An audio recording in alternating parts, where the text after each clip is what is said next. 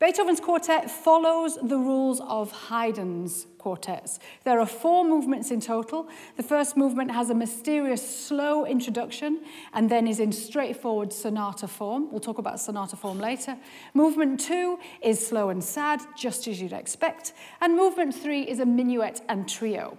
We're going to begin our exploration of it by hearing its opening phrase.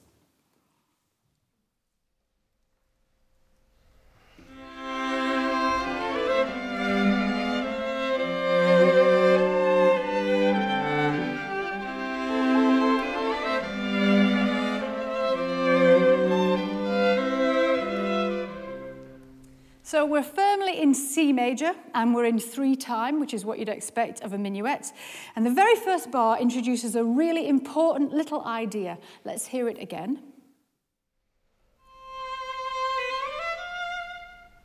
Now, Beethoven uses that little idea, a long note and then an upward scale, throughout the minuet, and then it even becomes important in the next movement in a kind of different disguise. So we're going to call that little idea X. So when we've heard our first phrase, which we heard just a minute ago of 8 bars long, we hear it again down an octave.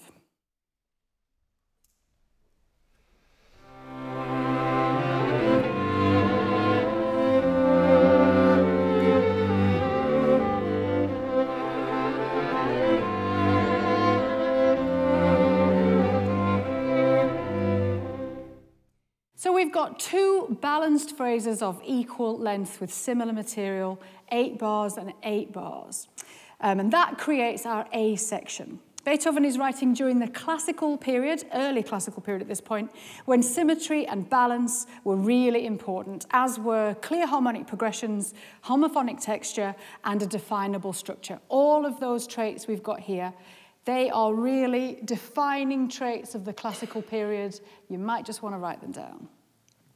Beethoven starts his B section in the dominant key of G and uses that little idea that we're going to call X that we heard in bar 1. The B section lasts for 22 bars, so he's breaking with the convention of having everything balanced. His A section is 16 bars long, his B section is 22. And during this B section, he develops his opening ideas a little bit further. So we have a 3-octave scale that runs across the quartet.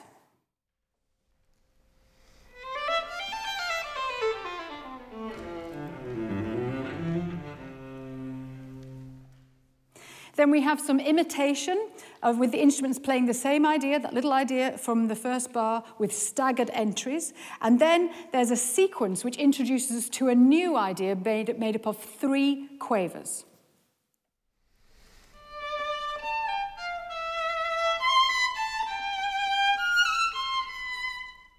A sequence is when you have the same idea repeated on different pitches.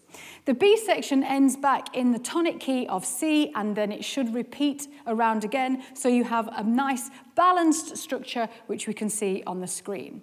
After this, we have a short trio. Now, this begins in the subdominant key of F and is in a different mood. After that key has been established, Beethoven returns to the home key, and we sort of get stuck there for a bit. So we're going to hear the opening of this trio, and listen out for that 3-quaver idea that we just heard played in sequence.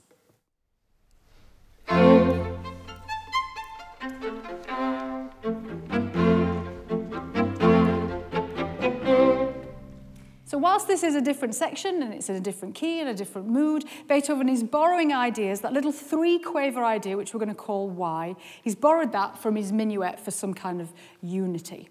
The A section of the trio turns back to F major, and it should then repeat. The second time through, the harmony slips sideways to the unusual key of A major. It's an unusual key considering that the whole piece is in C major, and then that's where the B section starts.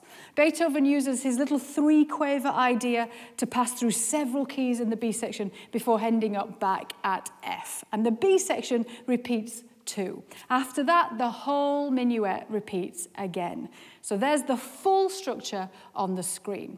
Now you can notice that Beethoven uses repeats to make his music longer, and this is a thing that lots of classical composers do. And there are several reasons for this.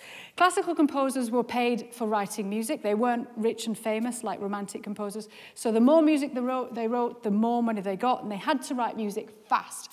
So to add repeats made their music instantly longer without too much extra stress. Audiences didn't have recordings back then, so if they heard the tune a few times, they would remember it, and then they would request the music again. That's more revenue for the composer. And also, classical composers were obsessed with balance and symmetry, so they would add repeats to make their music as balanced as possible. That's totally balanced shape. After the minuet is repeated round for the second time, we have a coda. Coda means... It's not even on the screen. What does coda mean? It is on the screen. Come on, guys. What does coda mean? End. Thank you. Coda just means ending. Beethoven uses his coda, though, to link his movements together. So it links into the finale, and it creates a bit of tension. His coda is made up of the idea we first heard at bar 1, which we called X, that long note with the scale. And Beethoven places this against chords from the other 3 instruments and uses it to pass through several different tonal areas, including some dark, minor, and diminished chords. The dynamics during his coda are soft, with some spooky crescendos and swells. So you start to wonder, where are we going? And that just makes the final movement really impressive when it bursts out of this darkness.